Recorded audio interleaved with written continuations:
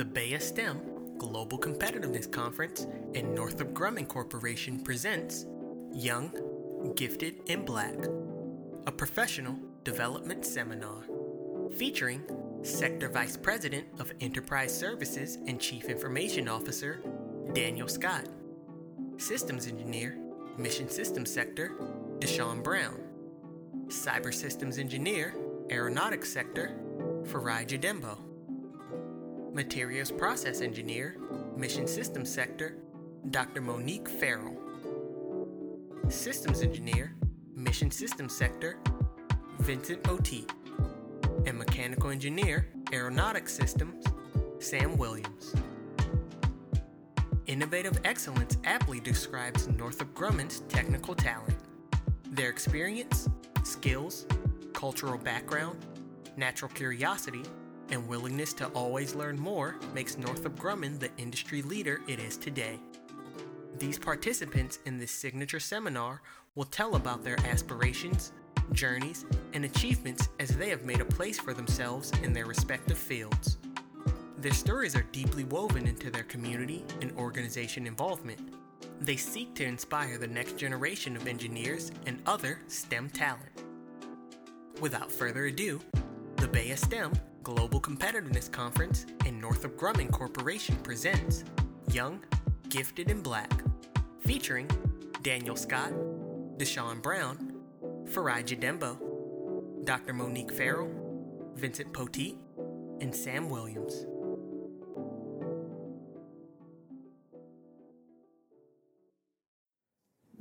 Welcome, everybody. Good afternoon, and welcome to Northrop Grumman Young, Gifted, and Black seminar today. We appreciate you taking the time to join us today and making this a more rich experience. I think that part of the collaboration that we have at Northrop Grumman includes engaging folks of different levels of experience across the company, different disciplines, different locations. And we don't always get a chance to come together and share that. And so this is an opportunity wherein we try to capture that richness and share it with all of you outside the company as well as inside the company. So just a show of hands, how many Northrop Grumman employees do we have in the room today? All right, looks like 50%. Okay, interesting, very good. My name is Dan Scott.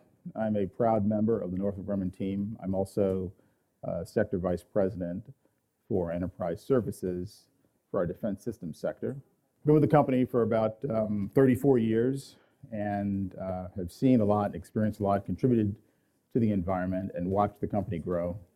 And I'm very, very excited about the panel that we have here today and the fact that they get a chance to share their experiences with you, young and somewhat seasoned. And so we're looking forward to that. I enjoy these seminars, especially in the Baya space, because I think in particular, we get a chance to engage with other companies, other industries, people of color, diversity, and that's something that's appreciated at Northrop Grumman. And this is something that I think you'll get a sense of as we go forward here. But we're going to learn a lot about aspirations, inspiration, perseverance, the journeys that we've experienced to get where we are today and what motivates us to not only sustain our performance and sensibility through those times that are very difficult in our career and personally, as well as what enables us to accelerate once those obstacles are removed. And so we find ourselves in different career space or life cycles. They all have peaks and valleys. I'm sure each one of you here is experiencing something like that, whether you're in a valley or a peak. As my mother used to say, live long enough and life will happen to you. But I think that all of the things that we have experienced is a profile in courage. And so I'm looking forward to not only hearing from the panel, but also from hearing from each of you as we go forward. We have about 40 minutes of engagement with the panel.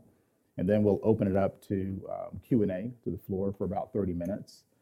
Will be time kept, So if I kind of move us along, I'd appreciate your support in that.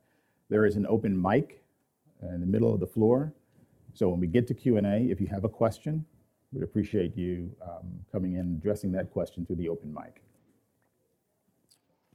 You know, innovation excellence aptly describes Northrop Grumman's technical talent, but it's our people's experience, skills, cultural background, curiosity, and willingness to learn that makes Northrop the company, I think, the leader in technology that it is today. So our panel, again, is going to share its aspirations and journeys and achievements that have put them in the place that they are today in their respective areas. But their stories are also deeply woven in community and organizational support. So you'll find an interesting balance of experience from our panel members, and they both inspire not just the next generation of STEM leaders, but their leaders in general. And we have some of their leaders here supporting them in this space too. So very, very important. I think we're in for a good discussion. We had kind of a pre-brief, ask about, you know, what's in, what's out. And they said, we're all good. Whatever you want to do is fine, right? We're all open. So I'm going to briefly introduce the panel, and then I'm going to allow them to share about themselves, and then we'll get into some questions that I think you'll find interesting. So Deshaun Brown, systems engineer from Mission Systems. Welcome, Deshaun. Fry Chidembo, cyber systems engineer from Aeronautics Systems. Dr. Monique Farrell, microelectrical semiconductor engineer from Mission Systems. Vincent Poteet is systems engineer from Mission Systems, and Sam Williams, a mechanical engineer from Aeronautics Systems. So the first question I'd like to open to the panel is to, you know, please just share with us a little bit about yourself, some personal aspects, where you are, where you've come from, and let us get to know you a little bit better. So let's start with Sam. Come here. Well, I am located down in St. Augustine, Florida. I've been with the company about 3 years as a mechanical engineer. I work on the E-2D, Advanced Warfare Surveillance for the Navy. So shout out to all the midshipmen I see in there. A bit about me. I'm an avid martial artist. I've trained extensively in Jiu-Jitsu and Krav Maga, and I like to learn. And also, one of the great things about me, I just completed my doctorate from a systems engineer.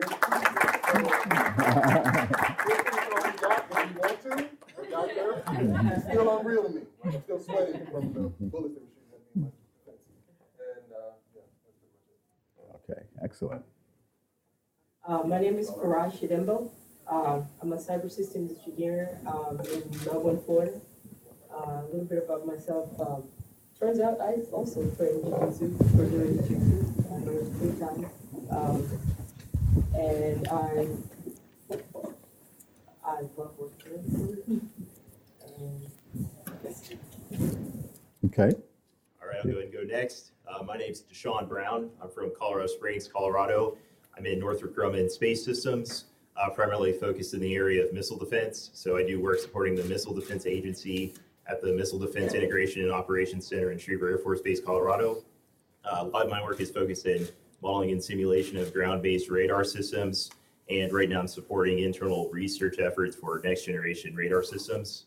A little bit about me. I love music. So anything from Pink Floyd to James Brown funk, I'm all about it. Excellent. Monique? Hi, Monique Farrell.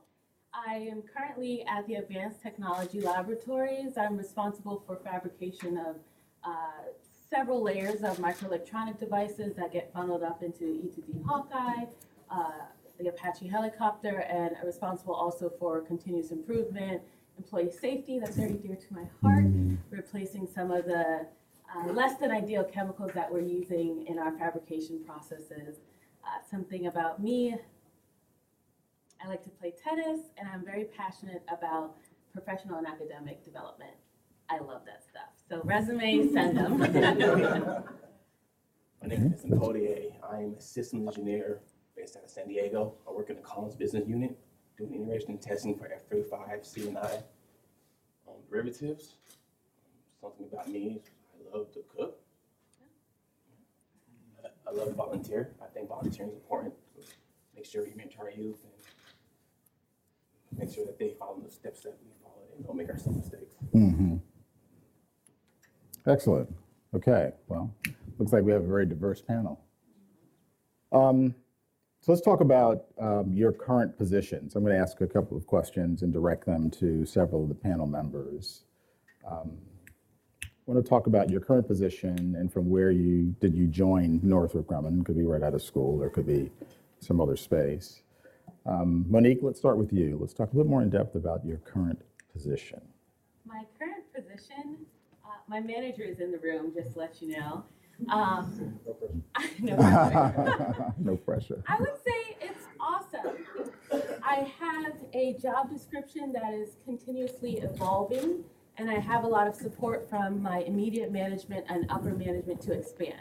So my primary role as an electron beam engineer, again, is to fabricate the different layers of these devices, but I also have a lot of freedom that I can pick up and spearhead different projects that I'm passionate about. And one is the employee safety and removing some of the less than ideal chemicals that we have.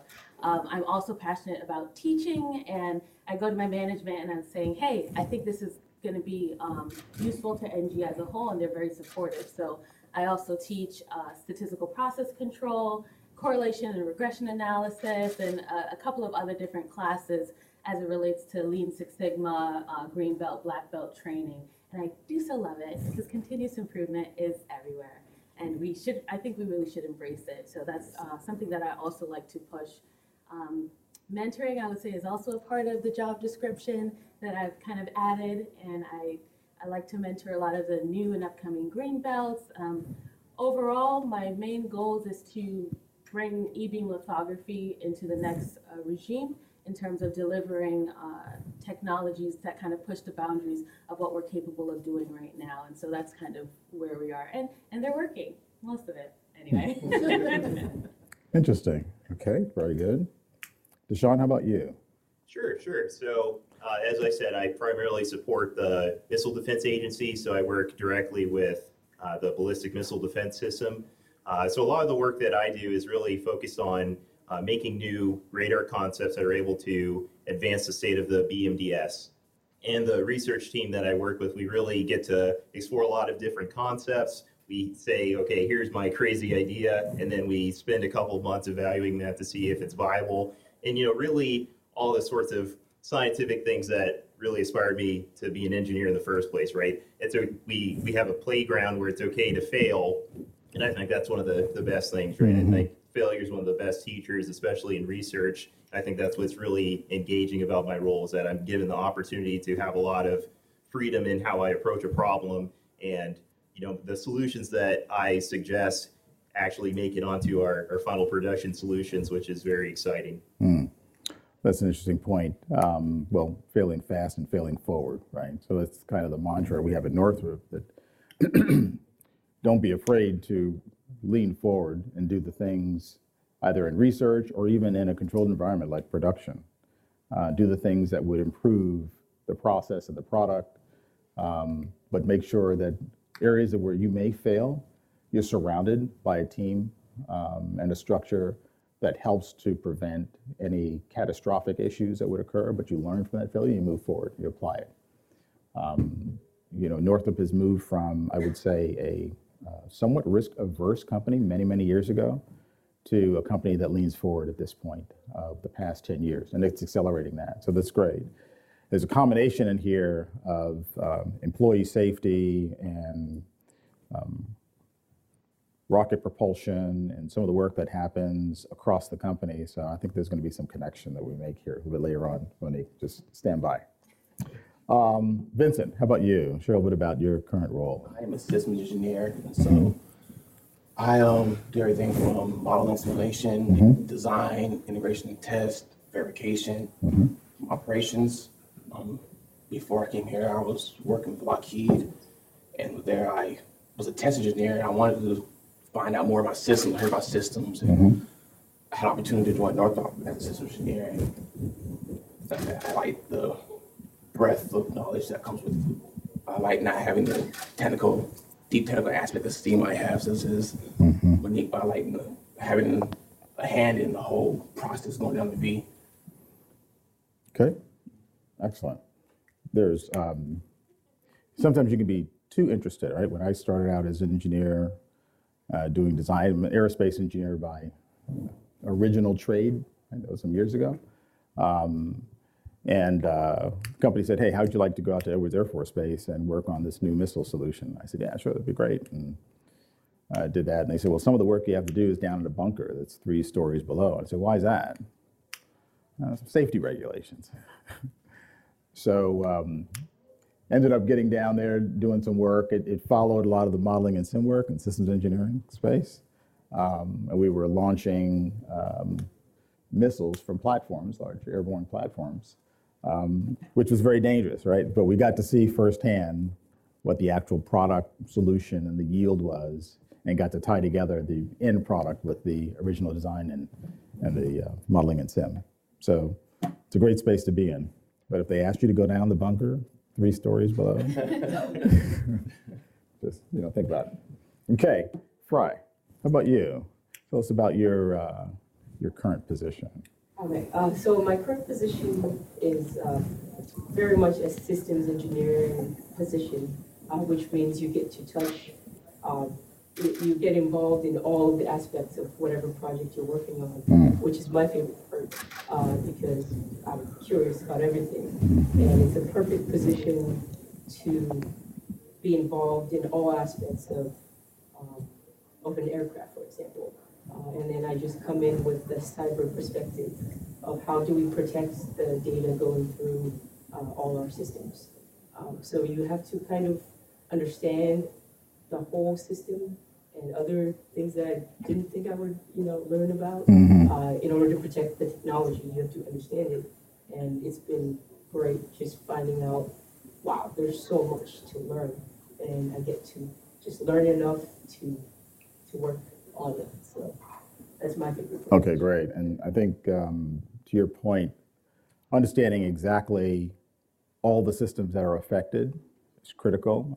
I'll share that as Northrop pursues public knowledge, ground-based strategic deterrent, which is the next generation ICBM solutions, cybersecurity is the most critical discipline and element that crosses just about every other engineering and functional discipline in that system. So understanding what the impact is, not only from a technology perspective, but from a business perspective as well, and a customer's perspective, is critical. So yeah, you're touching everything. Cybersecurity has to say yes, though. You got to say yes. How do you get to yes? Okay, Sam, you? Oh, sure, go ahead. I'd like to add to the understanding the system portion of that.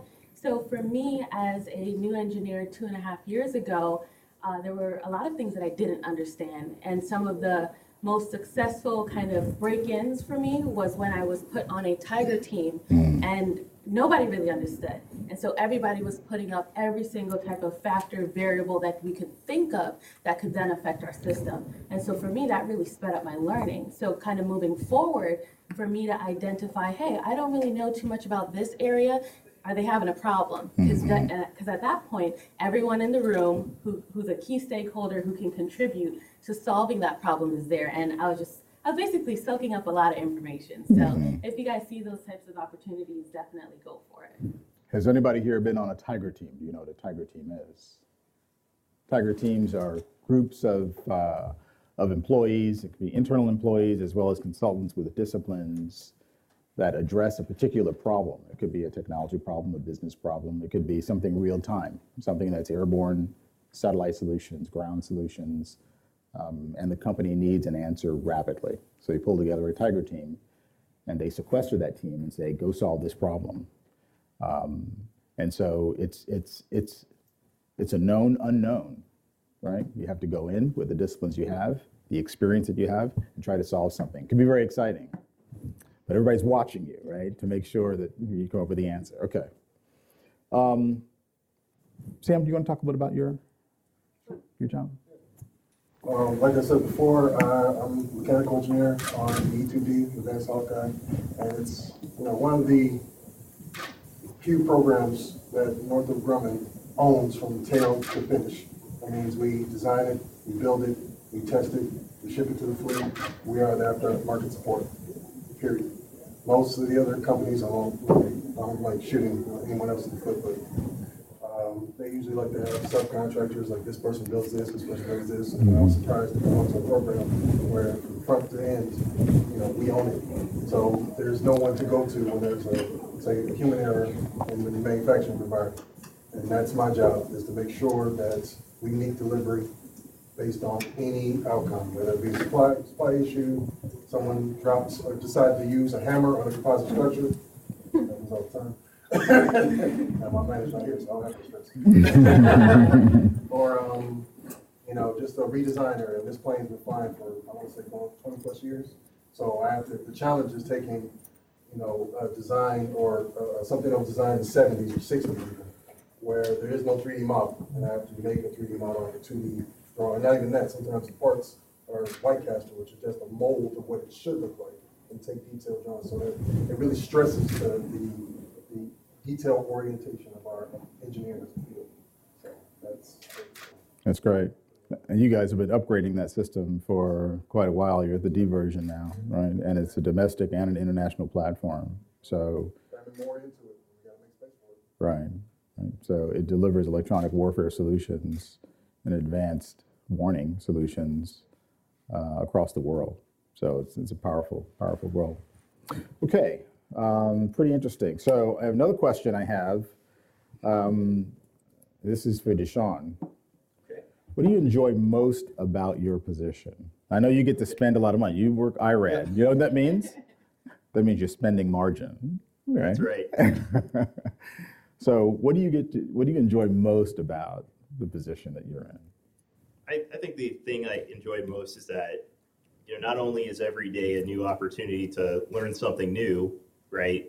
We're solving problems that have never been solved before, which I think is especially intriguing, right? Because there's no one to go to when something doesn't work. You need to get together with your team and say, hey, how do I need to approach this problem? You kind of put together everyone's expertise in order to try to solve something new, right? Mm-hmm. And not only that, all of your contributions are equally valid, right? I think that's something that's important, especially as a newer engineer, right? Mm-hmm. The idea that my skill set that I learned during my engineering education actually makes a difference when we go to try to solve a new problem, Mm-hmm. right? I remember when I was getting introduced to my team, they said, oh, hey, here's Deshaun Brown. This is our electrical engineer that does signal processing. And then I heard them say, hey, we can actually use that, right? That's just what we need. Mm-hmm. And at first I was skeptical. I was like, really? But then they started going through the program and saying, oh, here's all of our algorithm documents. And then I started seeing everything in calculus that I said, oh, I'm never going to use this, right? I'm not going to use Taylor's series and all this stuff, right? But it was right in their algorithm document. And I was like, oh, maybe my professor was right and I needed to pay more attention. Right? So really seeing everything come full circle was very enjoyable for me. And something that I try to do every day is try to find new concepts that I can apply on the job, and it's very satisfying being able to do that. Okay, that's good. What's your perspective of the work environment in terms of how collaborative people are and receptive to your ideas or thoughts? And how important is that to the work that you do and maybe your own satisfaction in that environment? Oh, I think collaboration plays a very big part. I can say almost daily I'll have some of the senior engineers in my group, call me and asking me questions. I was like, I've only been doing engineering for a few years, and these guys have been doing it 30, 40 years. Will come to me and say, hey, I have a signal processing question for you, right? So they definitely respect your expertise and understand that everyone has something that they can contribute to the team, right? Because I think the good thing about teams in general is that if you have a good team, then you can produce more than the sum of your parts, right? Mm-hmm. If you have a team where everyone's willing to come together, then you can get together at the end of your project and say, hey, how did we do this, right? It's very satisfying to know that you're able to produce something that no one person could have produced. And I've definitely experienced that regularly. You've seen that, really. So Vincent, how about you in terms of collaboration in the environment? What's been your observations? That what you said is correct. That the senior engineers would come ask me a question like, "Oh, you've been doing this for so long, and I'm new here. I'm new to this system, new to this process." But they value my input. They value what I bring to the table, and so that means a lot to me. That I'm actually contributing to the bottom line, contributing to a successful system. So they don't see me as a junior engineer. They see me as a productive member who can help get this job done. Okay. So Fry, I have to ask you, because in my job as Chief Information Officer, I've got a number of disciplines. Information security is one of them. Typically the police of the organization, right? So talk a little bit about collaboration and what you're seeing and learning and how critical that is to success for whatever the objective is. So my team is very small, just about 10 people responsible for a whole program, all the cyber for a whole program. So we work together like all the time, which is like, it's awesome to see like a fellow. I work with 2 fellows on my team, like NG fellows, which is really cool for me, being a young engineer early in my career, to get to collaborate with people that have all of the experience ever about cyber from when it started, before it was even a thing, and just subject matter experts on radars, on cryptography, on just unimaginable subjects that I get to work with other people that are knowledgeable. Okay. So there's a lot of collaboration. There is. We all are very close because we're always collaborating, even down to a presentation. We go through each line and someone will point out you missed a comma there, or whatever, like down to everything that we do. So Okay, that's good. Delivering cyber solutions as a product or even as a service is critical, right? As we look, go ahead. And we only work off of a framework. It's not super defined what we do. So you kind of have like suggestions on how to apply cyber, but it can go any way. So we just keep collaborating on all the ideas of how to come to a solution. Excellent. Okay, that's terrific. So I have a question for Sam. What influenced you to pursue a STEM degree? Well, this goes more into about myself, my background. My grandfather flew P-51s for the Army Air Corps Oh, wow. in World War II. If you know your history, they were the Tuskegee Airmen, which later became the United States Air Force. He was an aeronautics engineer, and during that time, they didn't want folks looking like us in those positions or even getting those degrees, and he fought and persevered and did it. And then his daughter grew up to be a hidden figure NASA particle physicist, which is my mother. Her name is Dr. Wanda Jackson, no relation to Mary Jackson. However, she did do work with the 3 original women on the space shuttle program with NASA, the satellite retrieval system, and what we affectionately call now GPS.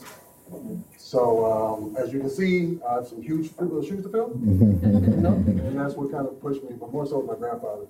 We used to tinker with things, tear apart radios, and he didn't care if it was his favorite radio, he just wanted to break it apart, figure it out, and then I put it together and make it work better than what it did before. So then he was like, that's my guy. Okay, all right. So you're destined not only for success but fame too, apparently, right? So No pressure though. no pressure. Oh man, wow, that's rough. Okay, Vincent, how about you? What influenced you to pursue a STEM degree? I was a naturally curious kid. I would take apart electronics and try to put them back together, which by itself is a bad thing, but I would take these Frankenstein boards with these exposed circuits and try to plug them into a wall outlet. And sparks would fly. Sometimes thank goodness for circuit breakers. I almost burnt down a house a few times. Yeah. I remember one time I wanted to see how a mechanical clock worked. My parents kind of take apart their clock and I put it back together. It's not happening. Once that sprocket pops out, Yeah, that's you rough. can't do a thing Right. with that. So between my natural curiosity about how things work and inclination toward math and being pretty good at math, it was kind of obvious that I should pursue a STEM degree Okay. And you're glad you did. so far. Until you take something apart and can't put it back together again, right? So that'll be tough at, $50 million a copy. So, Monique, what advice would you give to someone wanting to be an engineer or a computer scientist? What advice would you give them? I would say don't be afraid to fail. I would say when I was finishing my chemical engineering degree, there were a lot of failures, but that toughened me up to say, hey, I made it through this, nothing's gonna stop me. And so I would have encouraged myself earlier on to not be afraid of failure, because that just means you're outside of your comfort zone, you're stretching yourself, you're expanding. And if you're too comfortable and everything is working 100% every time, then you're not expanding yourself and you're not doing what you're supposed to do to grow. And probably there's not a lot of self-reflection there. So I would definitely say, just don't be afraid to fail and go for it. And pretty much my motto at this point is, unless you give me a hard no, a very hard no, it's a yes. Mm-hmm. So be very firm in your no's, or so I'm going to just kind of push through and get the job done, to secure the mission. Okay, interesting. All right, Deshaun, how about you? Yeah, I think that Monique summed it up pretty well. I pretty much say the same thing, right? Don't be afraid of failure. I think that, acknowledging that there's going to be situations where you're not going to know how to do something, and that's okay, right? People are always afraid of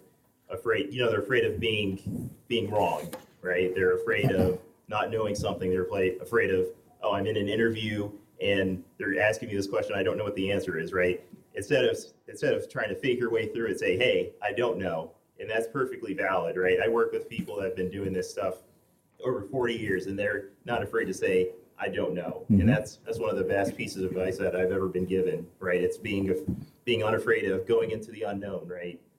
MLK said that faith is taking the first step when you can't see the whole staircase, right? So never being afraid of going into the unknown and embracing change, right? That's the only constant in life, and that's what I try to strive for as I've been going forward. It is a constant, you're right. So, Fry, how about you? What recommendation would you give to someone wanting to be an engineer or a computer scientist?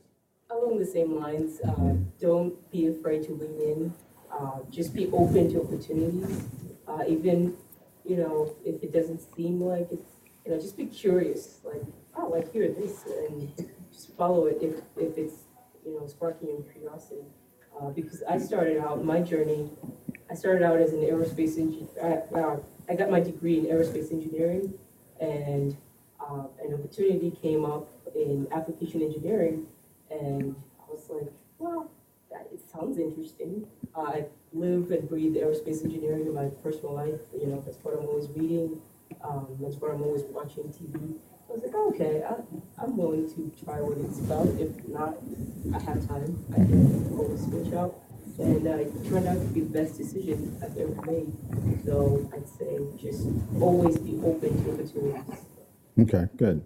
Can I ask a quick question Sure. to the audience? Mm-hmm. How many, people are currently in undergrad or seeking engineering degrees? Okay, or graduate school, whatever. Okay, my general recommendation to everyone here is to do some self-reflection and first identify yourself as the head of your ship. Okay, you're the CEO, CFO, you have all authority of you as a person, your strategic vision, and manifesting that and executing it. And once you kind of accept that completely, then you have all the authority to make decisions. Hey, I'm not getting this resource. Who has what I need? Who has the money? Who has the support? So I would just encourage everyone, if you're not getting what you need, whether that's academically, professionally, mentorship, support in different areas like that, go for it, stop what you're doing, and then make that change. And I think that'll help. Because a lot of times we tend to struggle silently and we don't vocalize, hey, something's wrong, I need help, or this is not optimal for me. So that's what I would kind of encourage everyone. Good. Can I add one more thing? Mm-hmm. Another piece of advice, get yourself a mentor. Get like 5 mentors. Hey, wait a minute. That's the next question. Can't do that. Hold on. Wait a minute. I'd like to add on to what he said. Yes, go ahead. Everything she said was spot on, but I would also say, when I was coming through undergrad, finishing my doctorate, I was a bit arrogant, or what they say, confident, because of my background and what I like to do. And just looking across the room and some of the eyes and faces, I'm pretty sure folks was thinking the same thing, like I'm top of my class, or I'm going through whatever I'm going through and I'm making it. You know, you have to walk that fine line between humility and arrogance. It's like the old saying goes, you can catch more flies with honey than vinegar. And some folks can pick up on that. Like, you know, you can think it and it can come across in facial expressions. Like, just give me what I want so I can get what I've done. But, you know, and don't be afraid to ask. I mean, someone who's got 20 years of experience as a PhD or research fellow or whoever, or CEO, and they have a job, they have something that you want, and you're afraid to go to them because you're afraid of rejection. It could be you're intimidated. You got to persevere to just fight through that. Because at the end of the day, they're in those positions, folks are looking to be supplanted by people that they trust. So how can I trust you if you don't have the wherewithal to come to me and ask when you need help? You're listening to Young, Gifted, and Black, a professional development seminar featuring Daniel Scott, Deshaun Brown, Farai Jadembo, Dr. Monique Farrell, Vincent Poteet, and Sam Williams. Brought to you by Northrop Grumman Corporation and the Global Catalyst for Change, the BaySTEM Global Competitiveness Conference, where we make the untapped potential possible. Be sure to check out our social media pages on Facebook, Twitter, Instagram, and YouTube.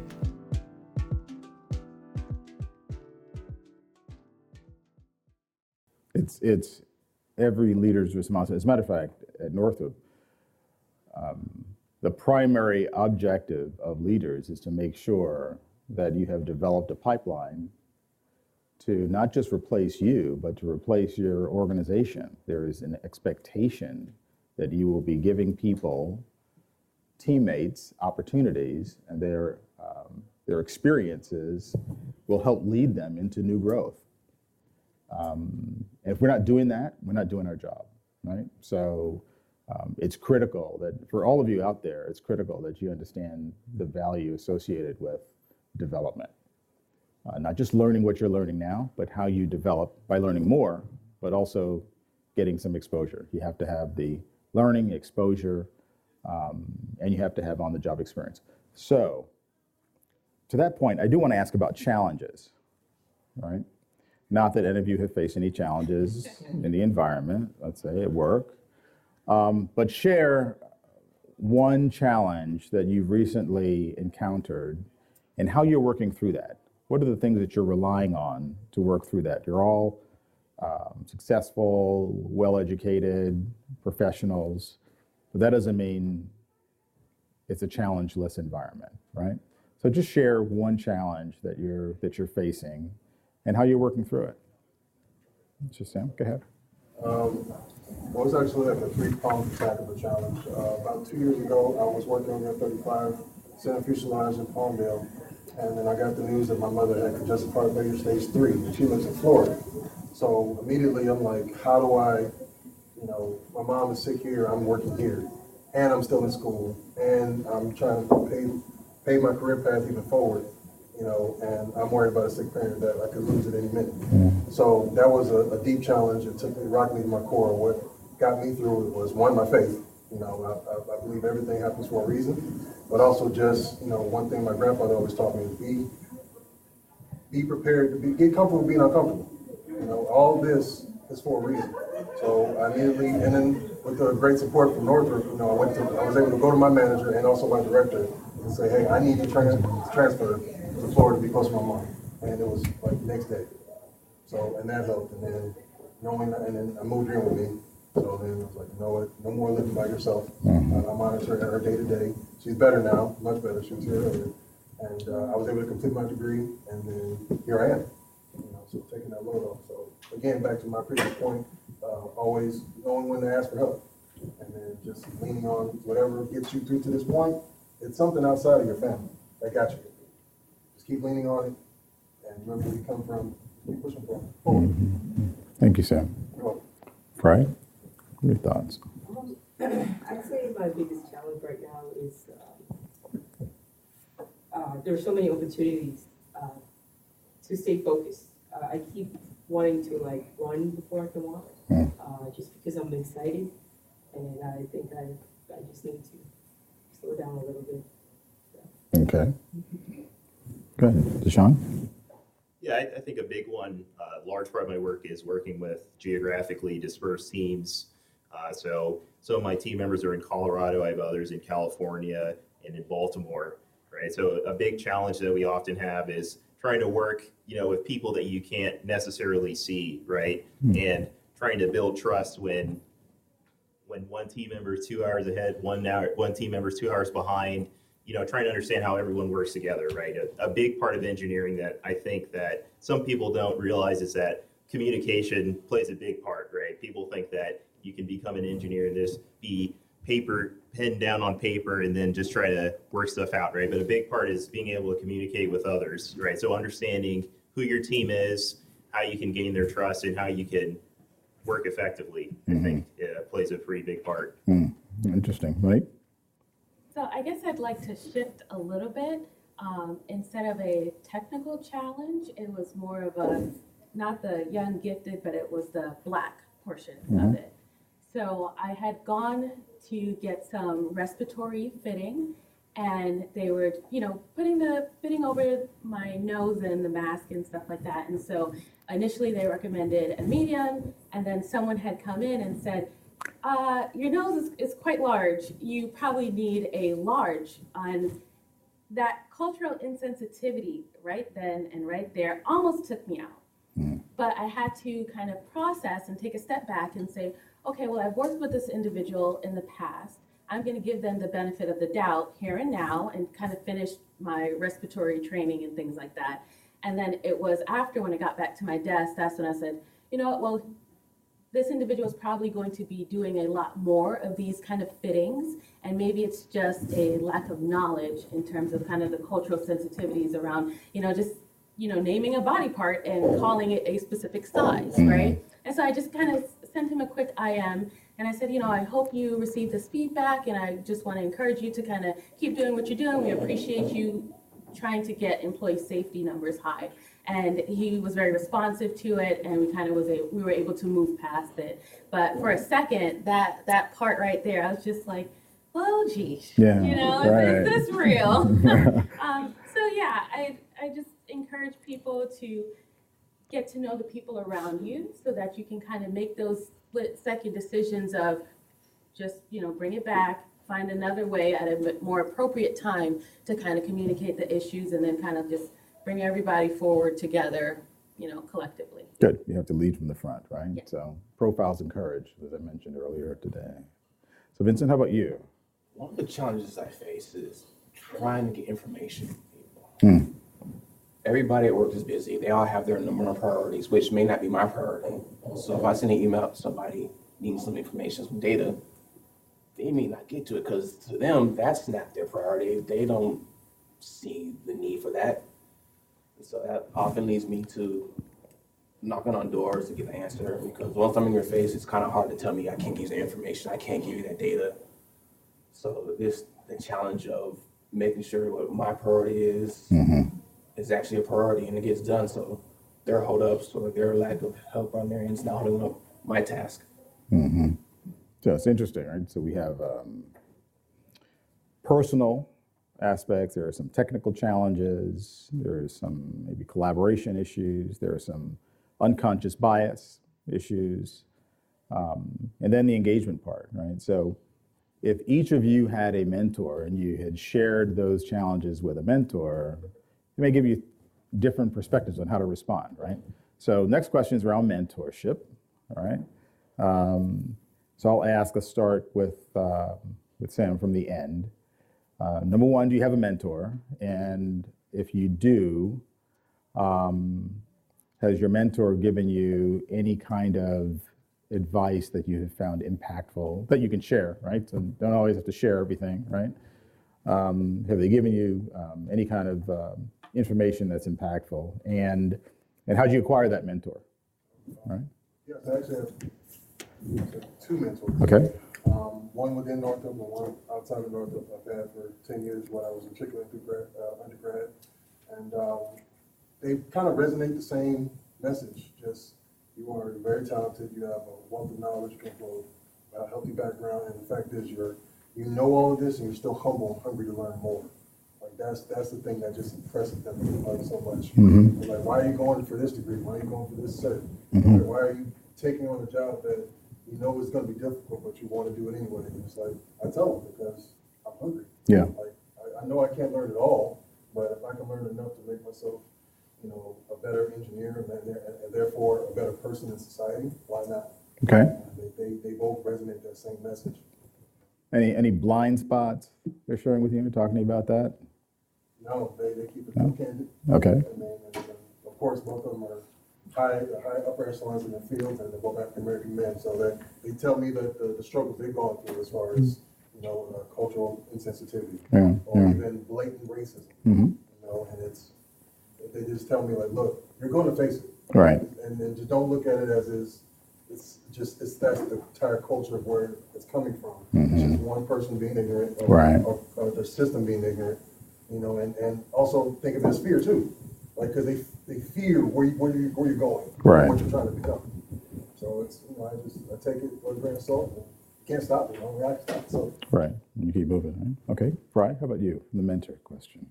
As you saw earlier, I'm very excited about mentors. I have like 4 mentors. I think it's pretty important because when you graduate college, you have the education and you have the job, but sometimes you need help just navigating the corporate world. So I would say pick different mentors for different, Okay. All right. Great. Deshaun? I agree. Mentors are very important. I also have a couple of mentors. One of my main mentors within Northrop is a staff engineer on my research project. He actually became a mentor. He was the one that interviewed me to actually get my job within the company several years ago. Oh, okay. And he was very impressed with me during the interview. And then I asked him if he could be my mentor. He had a lot of life experience. We could relate with music, which was pretty big. So, finding someone that you can relate to, I think is very important, right? Someone that has a lot of life experience and can help you with the situations that you aren't necessarily prepared for, right? Because when you're in the corporate world, you learn that there's situations that school can't prepare you for, right? So it's good to be able to go to someone for guidance and say, hey, I'm in this very complicated situation. I'm not sure what to do. Can you give me some guidance? And they're more than happy to do so. And it's definitely helped me get to where I am today. I'm still early career, but I regularly go to them for guidance, and it's been very helpful. Okay. Excellent. Monique, what do you run mentoring? I love my mentors. They're great. I have several mentors. I probably can't even count. And I think it's because I understand that different levels of engagement are okay at different levels of my life. Or different phases of my life, I should say. So my very first research experience for undergraduate was in 2011, I believe. And so I definitely still consider that advisor as a mentor. I check in probably every, maybe twice a year, and that's enough for that particular phase. And I check in and I ask him how he's doing. He asks me how I'm doing. Now I have other mentors where I'm on the phone with them every day. Right. And I'm checking in saying they're at work. And we work technically together. So I think it all depends on what the need is at that time and, to leverage your resources and for them to leverage you as well. So I have tons of mentors, but not all of them I speak to every day. Right. And I think that works really well. Okay. Good. Vince, how about you? I do mentors. I was lucky to find my mentor, Commissioner Way. I sat outside his office, and he told me I was in a volunteer role, and I have to volunteer for events on campus. I'm like, dude, it's crazy. I got too much stuff to do to be volunteering for events. I just started the company, and I'm trying to learn how to be a sales engineer. But between that casual relationship and volunteering with this guy, we become to know each other on a personal level. And he became active in my personal career. He took a role in growing my task and meeting people wouldn't have met beforehand, or growing my exposure, my network. So I think mentors are very important. Luckily, within Norcross, we have several programs to help find mentors, like Mentoring and Technical Professional, which pairs you with a technical professional who's mentor your career. But besides that, I think that you can go to any academic advisors or somebody having their career and ask for any help, and they should be able to help you guide your career path. Okay, good. Mentorship is critical, and I think folks that are still in school, as you share your experiences with academic advisors or so other people within that same realm, that's critical. That's a form of mentoring. For those professionally, you reach out to some peers or maybe some folks that are in a different discipline than you are, or maybe at a different level than you are. All of those things are important. Mentorship also is important to point out, as I mentioned earlier, your blind spots, right? So there are areas that you do well in, and there's some areas that you may need some work in, right? We call those opportunities, right? Strengths and opportunities. I have mentors within the company, and I've been with the company a long time and senior in the company, but there are areas that I need to strengthen. And so I look to other senior officers in the company to help me understand where those areas are, because they can see how I operate. We all work together. We share opinions about things, and sometimes if I say it's supposed to go this way, they'll say, no, Dan, maybe more input is needed, right? That's kind of a blind spot. So all those things are really critical, and a mentor can give you insight into different aspects. It could be personal, it could be professional, but it's all really important. So get a mentor and appreciate the relationship. So I have one question for Fry. What do you do outside of Northrop Grumman? I'm always trying new things. I love to travel. If I could travel like half the year or half the year, I would. But unfortunately, Not sure how that works. And I train. I like to try new things just to keep growing outside of academics and work.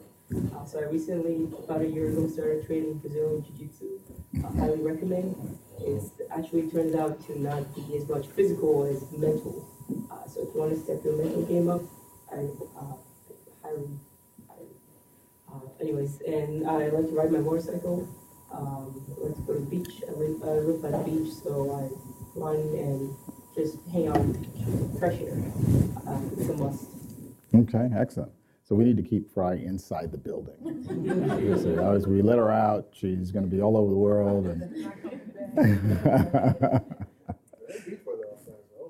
Yeah, I know. Well, not here. I spent a number of years in California working at Redondo Beach, and so the company convinced me that I should move back to the East Coast. My wife grew up in California, so I convinced her to come out here. We went through 2 winters, and she says, okay, so what's the plan? So we're executing the plan. So I know that we have to get to wrap. Did I get the wrap up sign some time ago? Did I? All right. Well, we will comply. I have one closing question for each one of you panel members, and it's a topical question, but it's what advice would you share with our audience members to inspire them to continue on their journey, whatever journey they're on? What would you advise them to inspire them to continue on their journey? Vince, let's start with you. Don't be afraid to fail, and don't be afraid to ask for help. We all fail. We are going to fail. If you haven't failed yet, you probably will soon. And no man's an island. We all need help getting anything done. And so don't be afraid to reach out and ask for any kind of help that you may need, whether it be professional or personal. And just make sure that people are going to look out for your best interest. And so keep that in mind when reaching out for any kind of help or assistance you may need. Good. Don't be afraid to fail. Monique? So what would I recommend to be inspired or stay To inspire them to continue on their journey, the journey that they're on now. And I know you don't know everybody out here, but I would say do a self-check and verify if the journey that you're on is the one you want. When I felt less than motivated at times, it was because something internal had switched directions and I didn't consciously realize it. So I would say stop, take a breath. Is the current path or direction that you're on one that you actually want now and not something that you had thought of, last week or last year? And then also to separate external successes versus internal successes. What's important to you versus what's important to society or what you may think you may need to do to be successful. I'd like to say, figure out what makes you satisfied, and that should encourage you to keep going if it's satisfying you truly. Okay, excellent. Deshaun? I think one big thing for me is understanding that the journey that you're on, you're not on it alone, right? There's always support systems out there. I know especially for school, it's very easy to get discouraged and you're doing homework that feels impossible, but every year you somehow make it, right? So you show yourself that you did the impossible, right? And I think that's what kept me going, understanding that everyone else in my class was going through the same thing and we all survived, right? I think that's something that's very important to keep in mind, right? You've made it this far, so just keep going. Right. You will survive. Okay, Fry? Yeah, about the same message. Just hang in there. If you put in any work at all, I promise you there's a reward at the end. So sometimes it feels like you're stuck or discouraged. Just hang in there. Promise you will get a reward at the end. Excellent. Sam? Well, yeah, all the panelists are spitting the same message. I would just say the same thing my mother told me. The tortoise won the race, not the hare. So whatever you're going through, whether it's a professor that doesn't want to let you out, financial insecurities or things, but just problems, family issues, anything. Rainy days only last for so long. Eventually, the sun will come out again. But you don't want to stop under that storm cloud, do you? One foot in front of the other. Look at that. Trust me. This side of it's good. I'm enjoying it. How about you guys? That's right. The journey's not over yet either, right? And so I think everybody should just know that I'll have one parting remark before we open up to Q&A. Part of the challenge that you'll find professionally is that you're never 100% ready for a next role. This goes to the comment about challenges and how you overcome them. Right now, for those of you in school and for those of you professionally looking at those next levels, it's almost an ideal state where you're absolutely ready for the next thing. Leaders in your company or even in your professors in your school aren't looking for you to know absolutely everything today. They know that you're on a curve and they will constantly challenge you. Professionally, inside a company, we're looking for people to have stretch goals or stretch opportunities, and we'll put them in an assignment where we know they'll have to learn and do at the same time. So we're not looking for someone who's 100% ready for a job, because we need to see how you manage the stress, how you manage the challenge, and how you lead inside that space.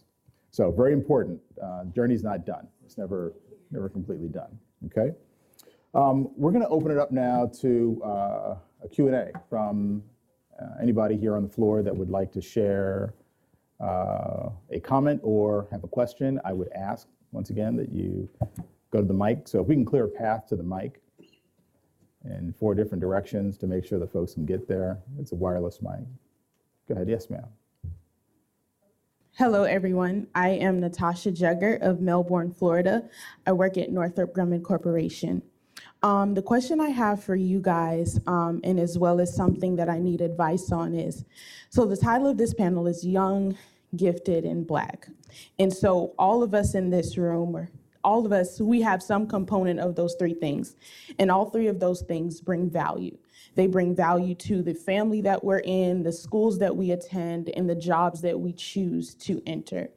My question to you is, when you're having those conversations about, okay, this is who I am, this is what I bring to the table, this is how I can leverage my skill set, how do you begin to have those seemingly tough conversations in terms of knowing your worth and your value? And I know that, we're not gonna always get what we want when we first go into a job in terms of compensation and worth and value, but what advice, and one of the things that I struggled with when I first came to Grumman was not having those mentors or people in place that could say, hey, okay, this is good. All right, take this. Okay, maybe have those conversations and kind of leveraging your skill set. What advice would you give? Okay. Who would like to? Renee? Great question. I would say have the conversation with yourself first.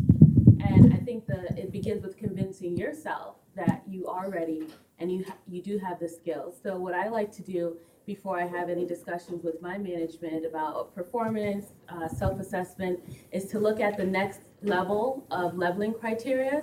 And I do bullet points for myself. Okay, they want someone who's a technical leader. Do I have examples of that? Check, check. They want someone who's innovative, who can mentor, things of that nature. And if you write it all down, you'll start to realize, hey, I have a lot of the qualities and the desired characteristics that they want. I am ready for this. And the one area that I don't have, I already have a strategy to bridge that gap. So I think if you have that conversation with yourself, lock yourself in the room, get some pen and paper, or type it if you prefer that. Just go through it, and I think you'll realize that you have a lot of what they're already looking for, if not more. Okay, thank you, Sam. Yeah, and just to piggyback on what Monique said, again, on point, not Monique. Yeah. You want to do your best at all times, and also want to get a champion, like someone like a senior engineer or someone who's the actual project sponsor, whomever, who's dialed into monitoring the progress of whatever project, whatever you're doing, and then they can speak up for you, so that when you have that self-check, you can walk into any conversation and say, well, I do this, this, and this, and here's my reference that can back that up. Or better yet, if you've done a better job than what you assume, they are going to call in for you and say something else. That's happened to me several times. Wow, the CEO's calling for me. Wow, cool.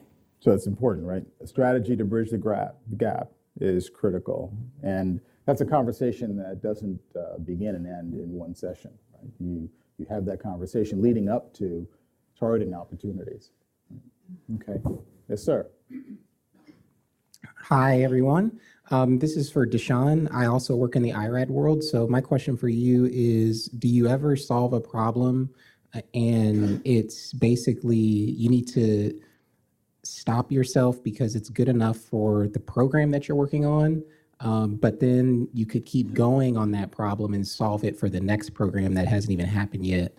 So like when you're solving problems in the IRAD world, like how do you, I guess, stop yourself, or do you also put in like an extra hour a week or a day to build up the tools that you need to solve the problems, not just for the program that you're currently working on, but for the problems you're going to need for the next program? Good question. So something that I always try to do is, try to understand if there's other business divisions that can benefit from the work that I'm doing, right? So I think getting connected at the corporate level, if you're working in a larger company or a larger corporation, right? Understanding, okay, here's what other sectors in the company are doing, and here's how they could benefit, and then finding a champion within your sector or your division that can vouch for you and say, hey, here's a good idea, and here's the impact that can have at a broader level.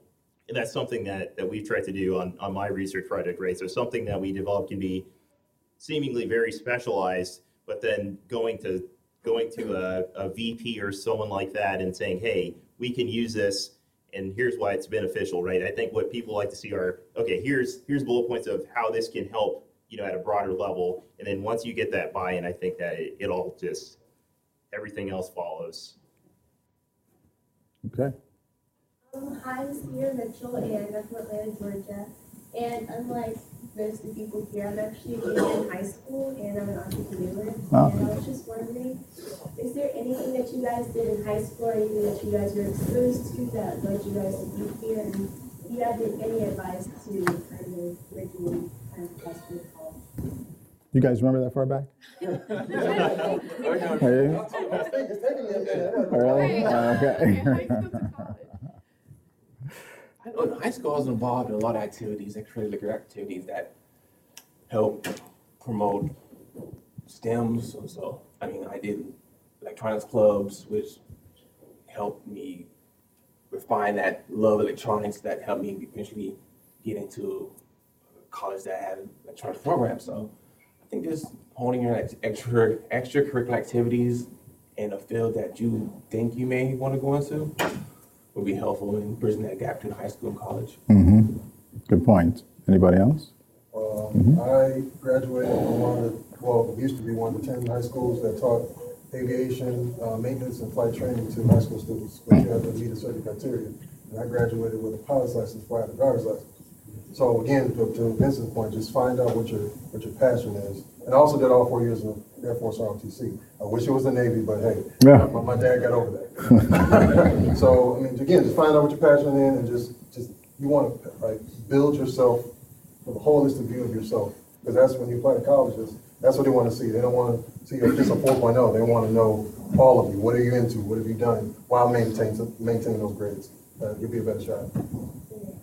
Okay, great. I'm Rashad.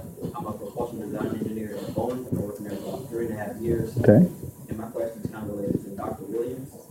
So in school, I was used to doing well, so I never really had like a super big failure. So when I got to Boeing and I had my first big design review after working on the design for months, I get in front of 10 engineers and they rip me apart. And to be honest, I took it personally at first. So I was like, am I a bad design engineer? But I didn't realize that the design process is iterative. So it's very rare for a designer to check all the boxes on the first time. So what's some of the ways you came across to deal with not taking that criticism personally, and I mean, I've gotten better with it over time, but I can't say that I don't take it. Right. Still a work in progress. Well, I would say when I would go through a situation like that, and it's happened plenty of times, first thing to do is go to my pastime, go to my gym, hit the bag, get that frustration off and kind of reset your brain. And then sit down and look at, the actual process and what the checklist, what did you do in accordance to what you were told to do? And while you're doing that, you'll be surprised how many times you can say, hey, I could have done this differently or better. And even the company may not have thought about this. So that gives you opportunity to revamp your process and improve yourself. And also you can sell something to the company and make their processes better. So that's how I would handle situations like that. You're always gonna take it personal, especially if you're a man of pride and a man of your work. But at the end of the day, not everyone is you. Not everyone thinks like you. So you got to remember that and just say, you know what, let me take a step back because I know I'm good. Otherwise, why would they hire me? I'm here for a reason. So it's all right, but you got it. I think you hit the nail on the head too. Is that the process is iterative. So I mean, there's going to be many different revisions of the process. Like you've seen drawings for that, revision A, B, C, D, E. Because the first time's not the correct one, right? That's right. And that's going to be a process going forward. Like your first time will not be the correct one. I had a C engineer. I had to write a document for SIMP, a program I had never been on before. SIMP is a system engineering management plan. And I was sweating over it. I don't know what this is. I can't do this. And I told him, I'm worried about this document. He's like, no offense, it's not going to be right, no matter how long you spend on it. Get it out, we'll read it, review it, and you do another revision, and we'll get it till it's right. And ever since then, I came in that mindset, I'm going to do my best job the first time, and then if it's not right, we'll revert it. We'll work it again until it's correct, and that's been my story so far, and it's worked pretty well. I agree. For some of the new emerging technologies, we're on revision Y. We're trying to see if we're going to make it to Z. And then also, I'd like to say, sometimes it's not the person, it's the process. So is there anything that you can incorporate, maybe some design rules that for the next, engineer or designer can assist in kind of averting some of these problems? So I would look at the process as a whole, remove the person, and see if you can optimize it that way. Very important. Okay, great. Thank you very much. Yes, sir. My name is Jayla Easter. I'm a freshman at the University of Maryland Eastern Shore. Okay. I have had the opportunity to conduct research on campus into nanofabrication and actually microelectronics. And I've found that the expectation with that is conducting research at the undergraduate level, you're sort of expected to continue it into graduate school to get a graduate degree. So my question is more so for Sam, but I guess it can be answered by any of you guys.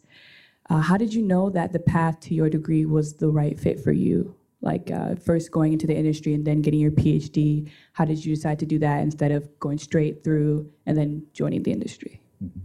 Okay, well, my path was kind of unique because Bill Gates, I was one of the Bill Gates Millennium Scholars, so like all my education was paid for.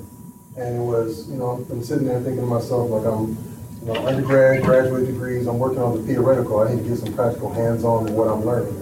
And, just like what Sean said, what I thought I wasn't gonna see, like if anyone in mechanical engineering, when they do design machine elements, trust me, you're not gonna forget that, and it's annoying. So then I was like, okay, now I got the practical hands-on. Bill Gates hit me and said, hey, you want to use the rest of his money or no? Well, who's gonna turn down Bill Gates? Like, come on. So then I just continued on, and then just having that industry experience, knowing that it's not all about just the product itself, it's the holistic system. That's where systems engineering kicked in, and then I said, hey, let me find a degree where I can just dive in and really learn and hone my skills that way, and then everything just kind of meshed together.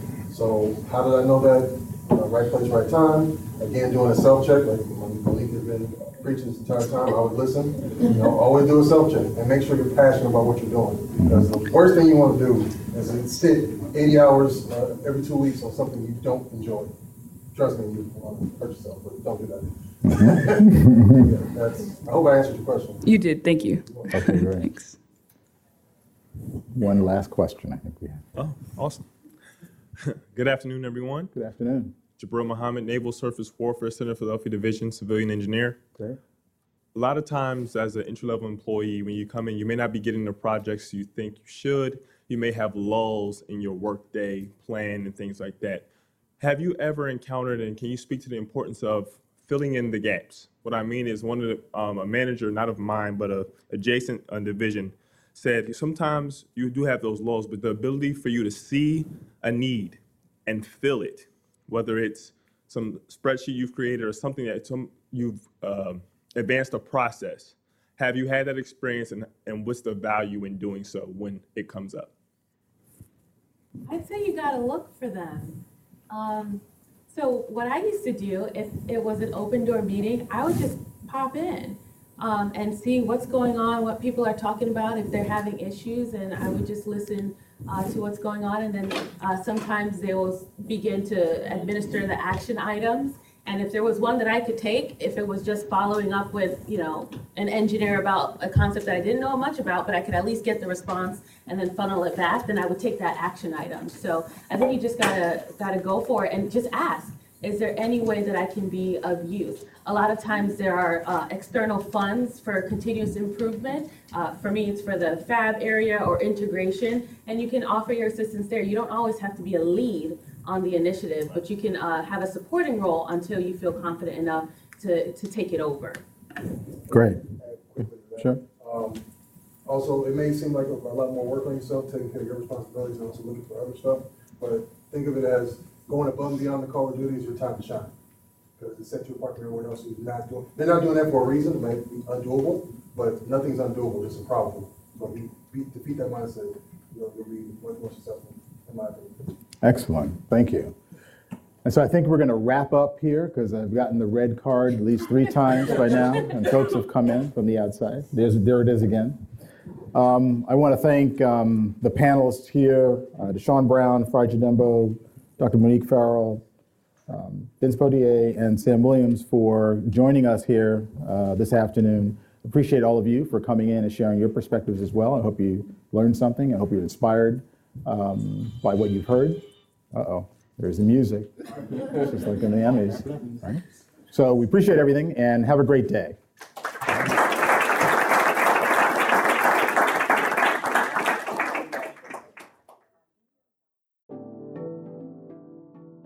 Thank you for listening to Young, Gifted, and Black, a professional development seminar presented by Northrop Grumman Corporation, featuring Sector Vice President of Enterprise Services and Chief Information Officer, Daniel Scott, Systems Engineer, Mission Systems Sector, Deshaun Brown, Cyber Systems Engineer, Aeronautics Sector, Farai Jadembo, Materials Process Engineer, Mission Systems Sector, Dr. Monique Farrell, Systems Engineer, Mission Systems Sector, Vincent Poteet, and Mechanical Engineer, Aeronautics Systems, Sam Williams.